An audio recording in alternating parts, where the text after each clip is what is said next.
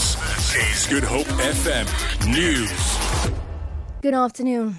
Housing Minister and presidential hopeful Lindiwe Sisulu says she's not bothered about the ANC Women's League not endorsing her presidential campaign.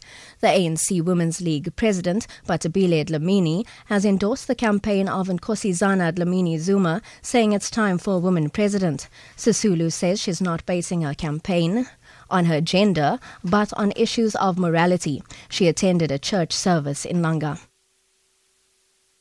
I am basing myself purely on the morality of what we need to reclaim in the ANC. That is a must. I'm not basing myself on the gender issue, but I do believe that women have the potential and have the qualities that would make very good leaders, but that's not my ticket. So Batabile is free to endorse whoever she would like to endorse. It does not affect me. It does not affect my campaign. It does not affect my message. The DA says it will take reports that the Public Service and Administration Minister, Faith Mutambi, allegedly hired 27 support staff to work in her office to Parliament's Joint Committee on Ethics and Members' Interests. A Sunday newspaper reports that the minister allegedly appointed relatives to work as drivers and deputy directors without following proper procedure.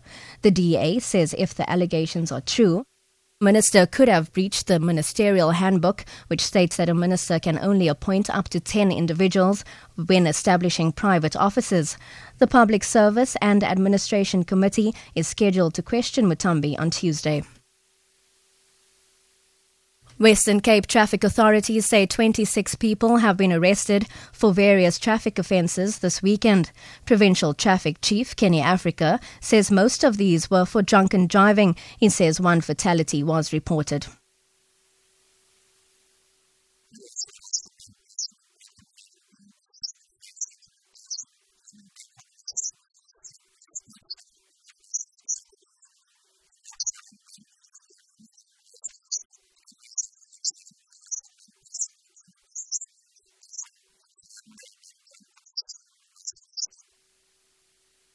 Kenya's defeated opposition leader Raila Odinga has given a defiant response to international calls for him to respect the results of last week's presidential election in the country, which was won by Uhuru Kenyatta. At a rally in Nairobi, he urged his supporters to boycott work tomorrow. Odinga's ally, Senator James Orengo, called for a peaceful action.